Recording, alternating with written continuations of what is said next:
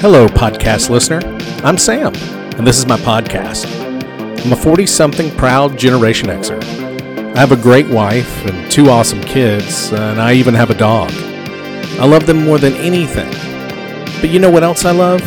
The 80s and 90s. That's right, Michael Jackson, Speaking Spells, 90210, Trapper Keepers, The Lost Boys, glam metal, and He-Man. And this is what the podcast is about. It's a podcast that explores the best 21 years in American pop culture history, the 80s and 90s.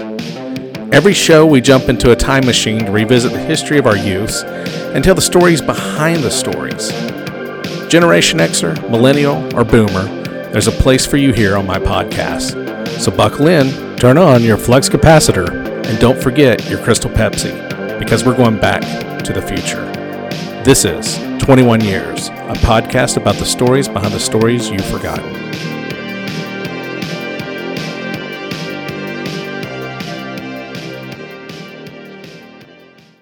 Oh man, it's great to be back. I miss you guys so much. I know that the episodes are kind of slowing down, but as you know, we do a 10-episode season, and with the holidays and everything going on, and you know, I'm from Georgia, so you have national championship games in college football that become a big deal, and so you're kind of starting to put off things, and it's not meant to be an insult to you guys. I promise we are working on episodes to get things out. I'm looking forward to doing that. I would like to do, you know, with this Super Bowl thing coming, it's so interesting. You know, they're going to be doing Eminem and Dr. Dre, Snoop Dogg, and Mary J. Blige. I'm so excited to see this. It's all the rage right now online, and I'm so excited about it. It seems like we get to really get treats when it comes down to the Super Bowl halftime show. It's kind of like our generation now is being represented. And I remember Prince a couple of years ago, which was probably my favorite of all time. But I also remember a couple of years ago, Missy Elliott doing the Katy Perry Super Bowl halftime show. And I just remember Missy Elliott just killing it. And, you know, just threw me back so quickly to the 90s. She was kind of around that era, early 2000s. But it was nice to kind of feel young and listen to some of the music you haven't heard in a long time. So with that, one of the episodes I'm working on is a change in the dynamic of how we do it, which is we're going to try to do more interview episodes. I keep teasing about the world's largest Karate Kid fan. That is in the works.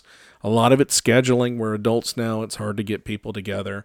But one of the other episodes that I'm working on and hoping to get it before the Super Bowl, if not, I apologize, but it is something I'm trying to work on.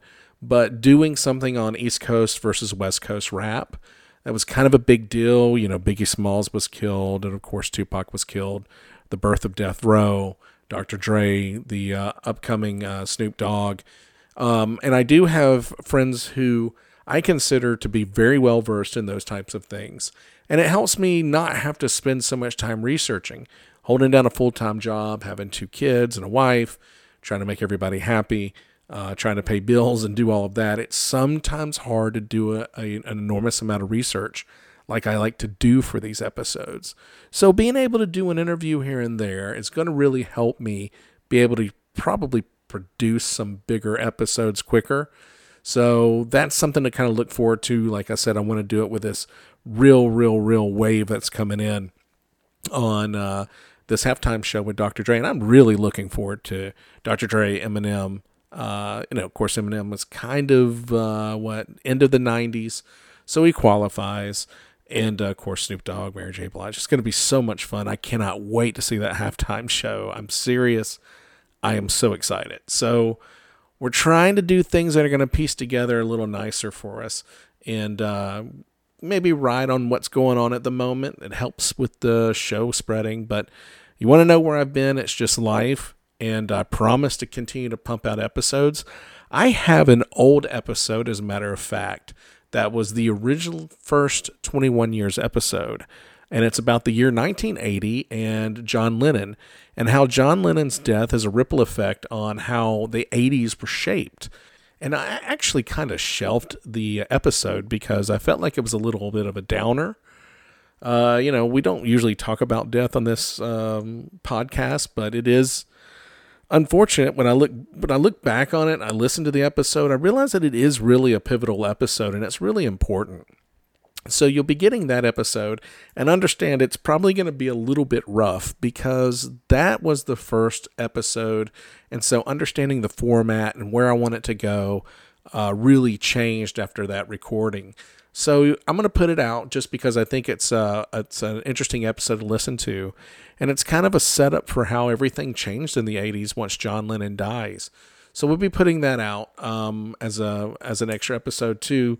Well, not an extra one, but one of the episodes. So there's going to be some things that are going to be coming out really, really soon. We'll be doing some stuff on what happened to heavyweight boxing. I always like to find some little tidbit of information that is expandable. So it'll be something about boxing which expands the universe of heavyweight boxing, because in the 90s it was such a big deal, and then it just seemed like it just went away. And a lot of people will say it's UFC and all of that, but we're going to explore that and we're going to get into it. We're going to find out what happened to, this huge explosion of heavyweight boxing during the Riddick Bowe and Lennox Lewis, Mike Tyson and Holyfield years, and why it just seemed like it kind of just hit a wall. And so we'll be exploring that. And we've got a lot of really cool episodes. I'm trying to figure out a way to do one on the two Coreys. I'm a big fan of Corey Haim. Always wanted to be Corey Haim growing up. So we're going to try to figure out a way to do that without it being depressing, because it honestly ends up being a pretty sad story. So it's not something I prefer to do on a podcast like this. But so a lot of the time consuming is how to approach these topics, how to do them in a way where you guys are going to really have fun listening to them and not bring you so down that you don't want to listen anymore. So we got to do a nice mix of emotional episodes too. And so we'll be heading into that. And so please forgive, again, the distances between these episodes. I promise we will get them out. The show's not going anywhere. It does help when you promote and when you share. It does help when you tell people. It does help when you give good reviews, because it does help push the narrative a little bit that this is really, really important to all of us who want to almost archive the 80s and 90s in our childhood. And I'm also always taking advice on shows that we should do. So if you've got an idea, shoot it to me, samwill2261@gmail.com. And if you've got a good reason to be interviewed on this show, I will be happy to sit down and talk to you. If you're a particular fan of something, if you're an expert on something, I don't care if it's Star Wars, whatever. I love interviewing and talking to people. That is really where my background is. So if you want to be interviewed on this show and you've got a good reason to be, I'm all about it. Hey, if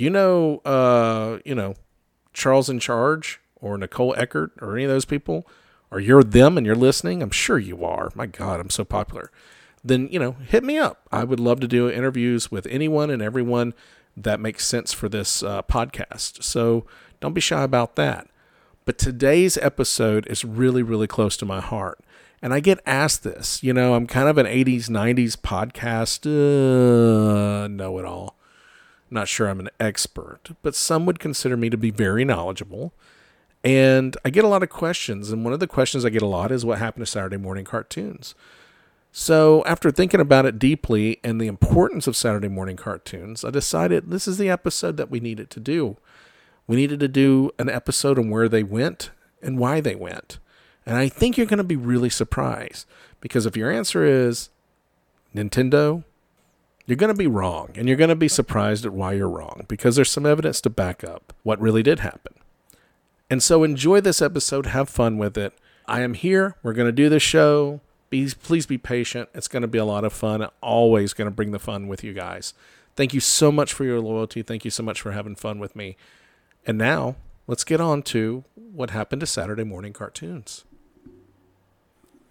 There was a lyric from a band named Chevelle that said, "We all belong in the Saturdays of our youth." When I first heard that lyric, it stuck to me like peanut butter on the brain. What a great feeling it was growing up in the 80s and waking up on a Saturday. Is it me, or did Saturdays have a magical feel to them when we were young? I don't think they have the same magic today.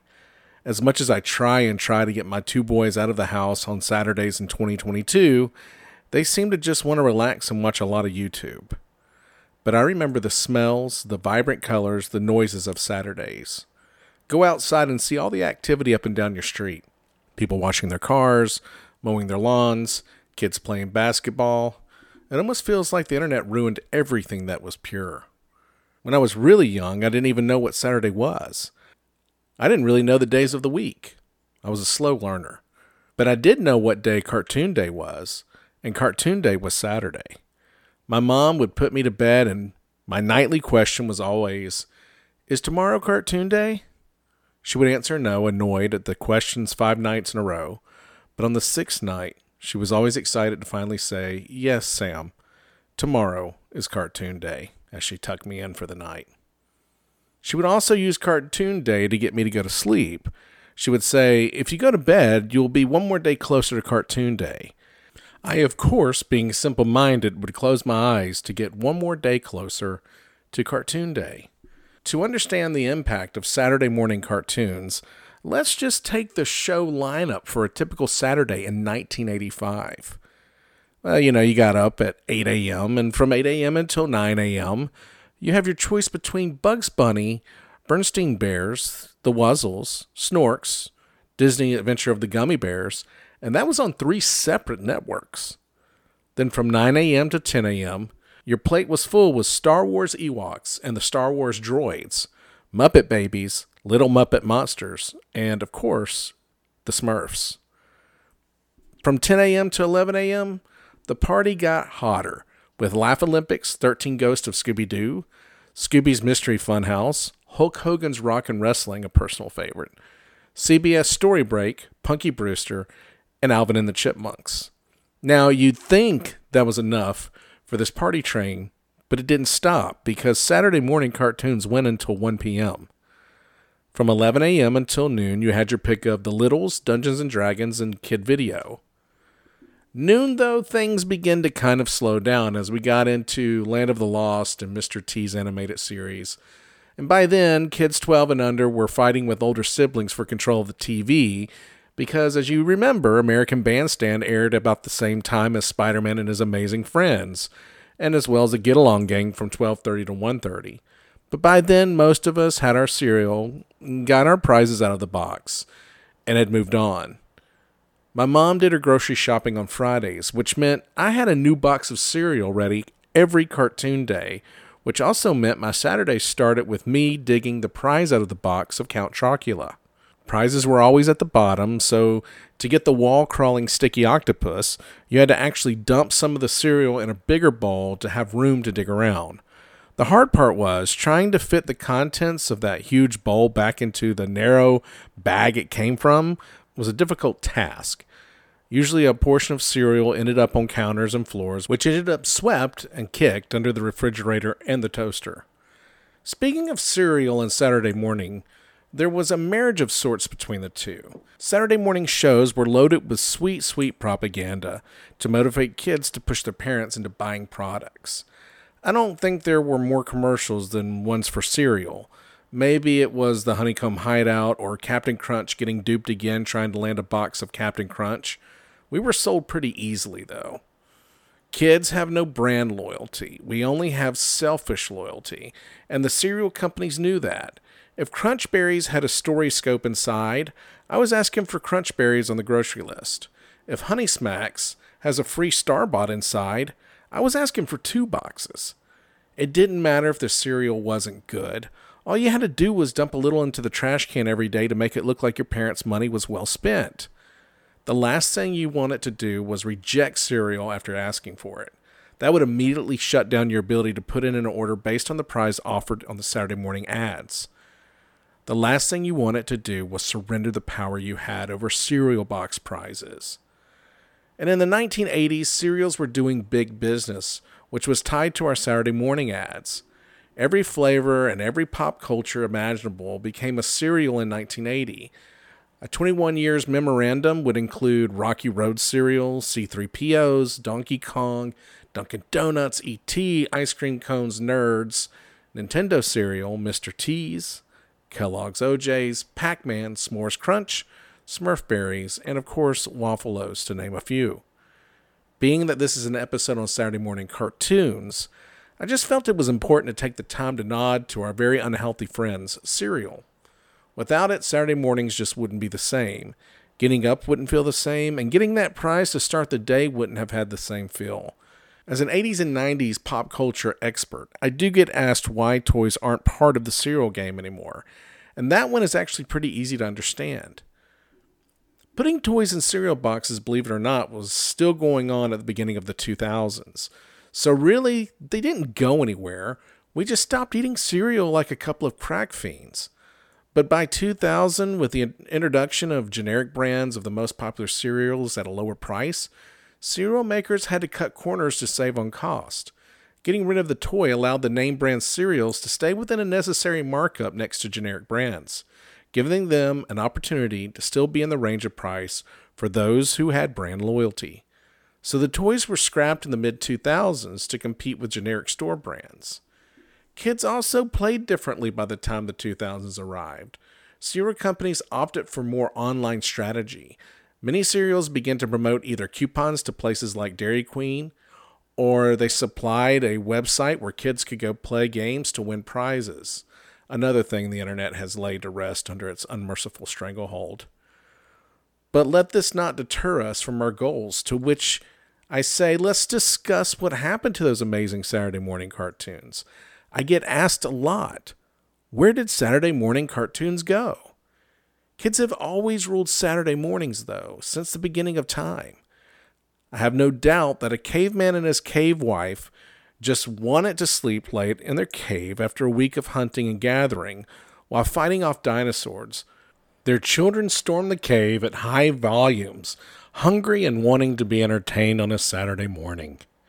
Take the summer and make it 48 hours long and make it once a week. That's Saturday. Saturday was the beginning of the party. Sunday was the end. By Sundays, our parents had regained control of the asylum. Maybe it was the requirement to get up for church in some homes. Maybe it was that we got sugared up for the blast-off on Saturdays, went full steam ahead for 12 hours, and then ran out of steam on Sunday. But it just seems we took all of our energy and loaded it into one day every week and partied ourselves into depression knowing school was coming on Monday. Because networks were aware we ran the house on Saturday mornings, it made a lot of sense to feature programs and advertising geared towards our demographic. As I said earlier with the cereal discussion, it was a great time to sell kids on products to push on their parents. One reason Saturday mornings were dedicated to kids was because of the cost to run an ad on Saturday mornings. Toy companies, junk food makers, fast food establishments, and anything kid-focused tripped over themselves to get commercials on rotation Saturday morning. It was prime real estate, and the networks made an absolute killing on ad space for Saturday mornings. Thanks to the advertising and marketing blitz that accompanied the cartoon takeover of Saturday morning, the characters and memories border on the legendary with those who grew up watching them. Better than 90% of all Saturday morning characters slipped into television oblivion. Few indeed are those who fondly remember the Snorks or the Orbots. But the ones that did succeed catapulted themselves into the popular imagination in a manner normally reserved for pop music stars or actors. Saturday morning has been a haven for television animation since the 50s. Although the Saturday morning cartoon form was suffered through slumps, turmoil, regulation, and change, it still remains a viable and successful form. Cartoon Day has been a staple of network programming since the 40s. But things really didn't take off until the 60s thanks to Hanna-Barbera. Before Hanna-Barbera, it was expensive to make a cartoon. It took a lot of animators a lot of time to string scenes together and to add motion and voiceover work for their projects. It was Hanna-Barbera that realized they could do cartoons cheaply by cutting corners. Characters were often drawn with a minimal amount of motion. If a character was speaking, often the only thing moving on the screen was the mouth. Character design was also geared towards efficiency of action. In some cases, sharp writing made up for the deficiencies in animation. As the 60s progressed, animation was increasingly seen as a children's medium. As a result, animation was funneled away from the primetime slots and into Saturday mornings. 1966 marked an important turning point in the history of Saturday morning cartoons. It was the first year that all three major networks broadcast animation blocks on Saturday morning. And in the 60s, Spider-Man, the Fantastic Four, and Iron Man were among the comic book characters who made their mark on Saturday morning. In 1970s, the Aquaman, Superman, Batman were individual successes, and the three teamed up with other superheroes to form the, you guessed it, Super Friends. Spider-Man took the team approach early in the 80s with Spider-Man and His Amazing Friends. Still a fantastic cartoon. Like most other forms of entertainment media, Saturday morning cartoons exemplify the truism that imagination is the sincerest form of flattery.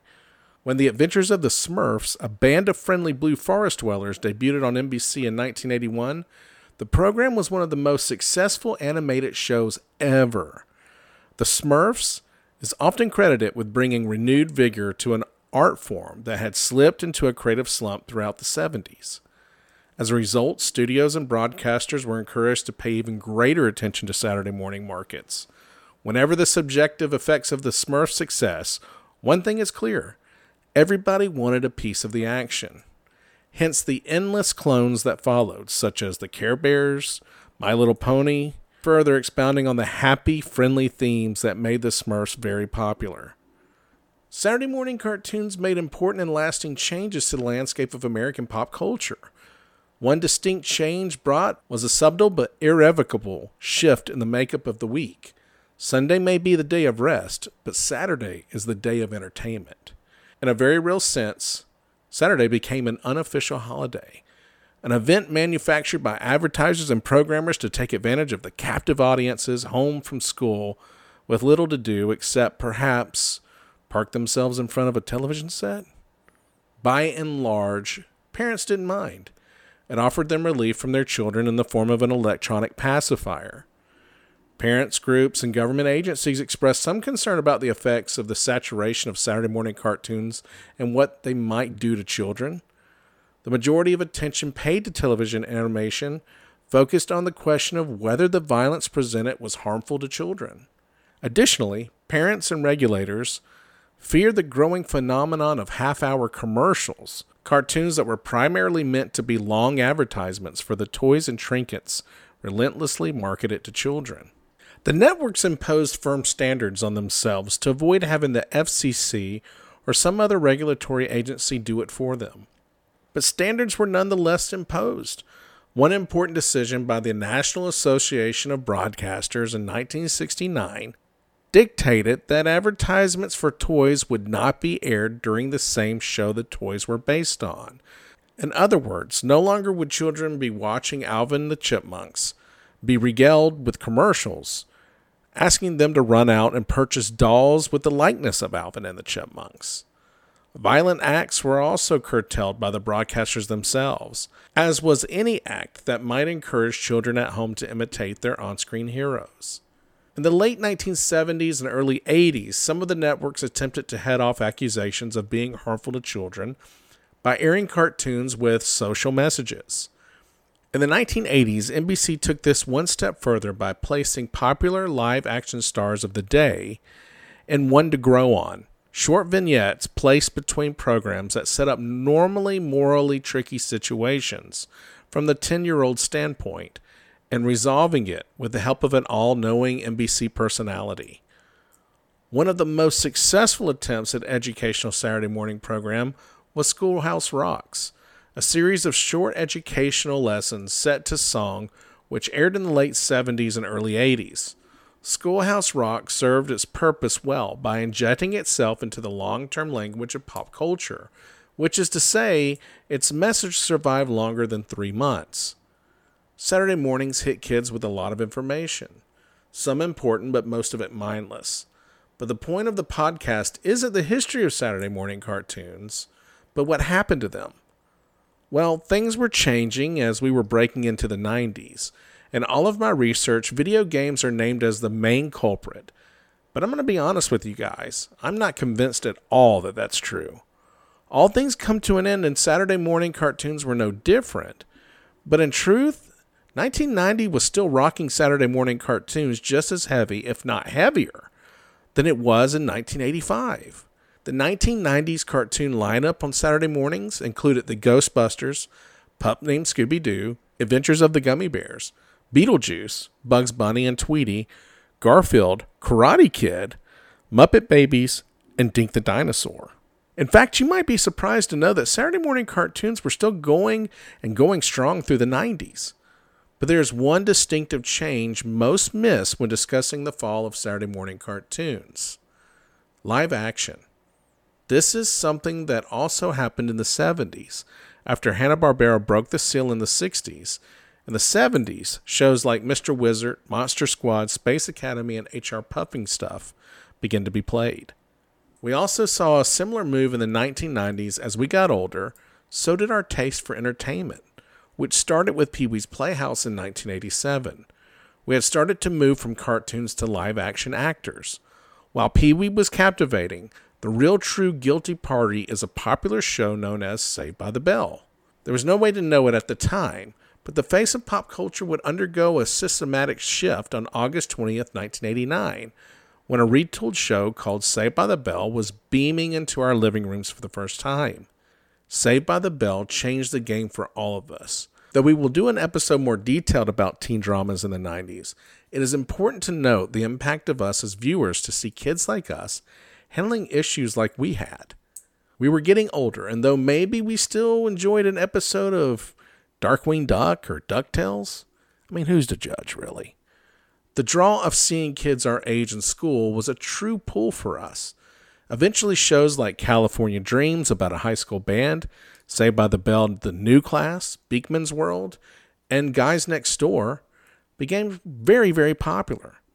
And in truth, we were spiraling towards the era of teen drama series. Video game consoles don't explain the popularity of 90210, Buffy the Vampire Slayer, or Party of Five.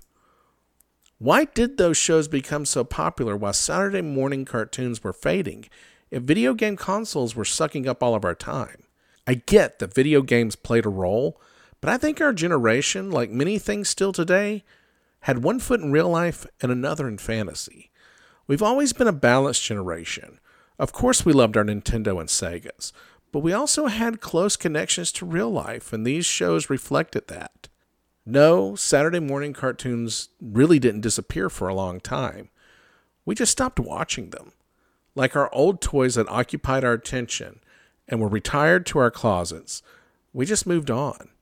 It's kind of sad, really. All those wonderful memories really hit close. I grew up a lot on Saturday mornings.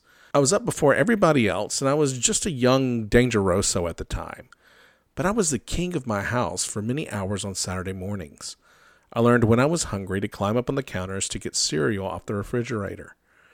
I learned how to feed myself getting a toy in a box. Learned how to get in and out of the refrigerator. Kind of learned how to pour milk. Learned how to work the TV. Learned how to change the channel. Even learned how to go to the bathroom by myself. I learned to be alone. I learned how to entertain myself. I learned how to be self-sufficient from 7 a.m. to 10 a.m. Eventually, my mom just stopped getting mad that I was up early and just made it easier for me to do things for myself. After all, it made her life easier on Saturday morning to sleep in and just let me rule the underworld of my home for a few hours. If I got hurt, I'd let her know, or I guess she'd hear the thump and the cries from the kitchen. It was barely after lunch once my sister won the war of the TV and put on American Bandstand. Mom said I already had the TV long enough, and it was time to go outside. As I ventured outside, I smelled the smells and the sights a day free from school offered me. I had the world in front of me. I saw neighbors being neighborly. I smelled grass being cut, cars being washed, balls bouncing off the driveway as the Burnett brothers battled for who was best at basketball in their home. I met up with friends in the woods. We built forts, rode bikes, and sometimes we'd go to my friend Steven's house, who was older, and he'd play records for us like Led Zeppelin or Rush, and he'd brag that these were some of the greatest bands to ever exist. Thanks, Steven. Sometimes we'd actually form teams and shoot bottle rockets at each other. Maybe it was a football game where literally no one played defense, just long 20-yard bombs to the end zone with a football 3/4 the size of the real one. Sometimes I just hung out alone exploring the crawl spaces of my childhood home. Sometimes I'd take Matchbox cars and play under our back porch. It didn't matter because it was Saturday, and Saturday was my day to do what I wanted to do. It's sad upon researching that my Saturday morning friends were around through my teenage years, still wanting my attention. Besides, we did grow up together. They were a big part of El Dangeroso's becoming a teenage, hormone-filled rocket ship of acne and awkward conversation with girls. Even in those days, it would have been nice to hit the rewind button and go back before everything mattered. Maybe that's it.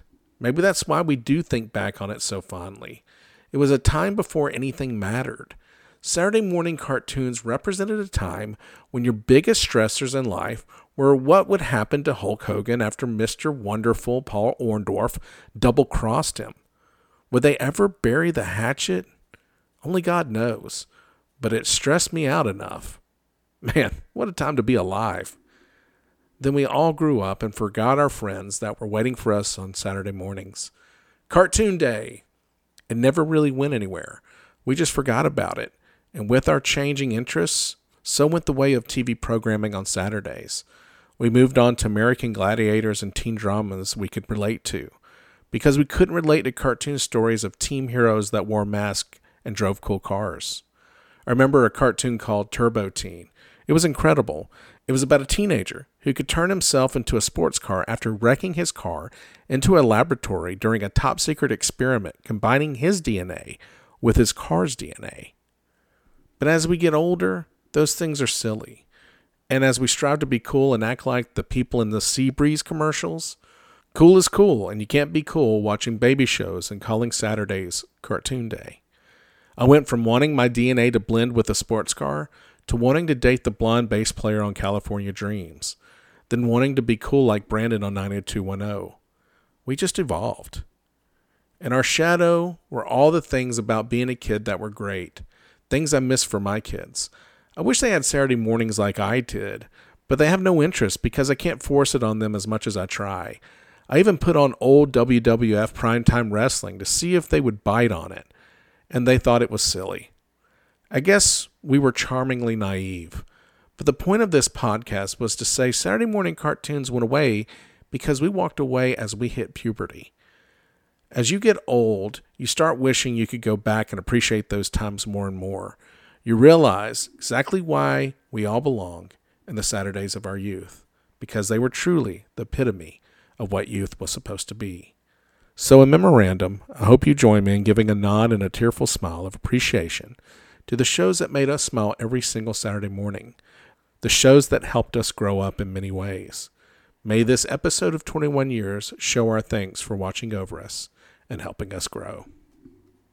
I got to be honest with you guys. At the end of this episode, I really realized and reflected on how important Saturday morning cartoons were to all of us and the way that we grow up and the way that we remember Saturdays.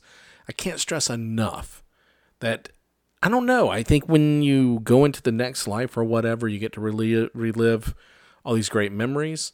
And I got to believe that I'm going to be able to be in Saturday mornings when I'm, 6 or 7 or 8 or 9 or 10 over and over for a little while to really remember it, because it was such a great time in my life, and I hope that it was in yours. I know that not everybody lives the same lifestyle and able to have the same things, but I hope in some ways this touched you, even if we didn't have similar upbringings. I appreciate you listening. I appreciate you being part of this family. It means so much to me. At the beginning of the episode, I told you guys we're trying to get episodes out. Just be patient. I am a one-man show. I do all the production and all the editing, and so I have to set up things to go the right way, and I've got to do the research. I've got to work a full-time job. I actually run a business, so sometimes things get a little thick, and it's hard to get everything you want out. I've actually had this episode written about a month now, and so I'm really happy to finally get it out there.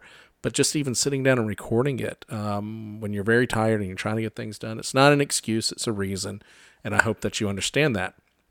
But we're going to keep going. We're going to keep punching. I'm going to put out not an extra episode, but like I said, I'm going to put out an episode about 1980 John Lennon's death that I hope you enjoy. So you're going to get 2 episodes real quick in a row.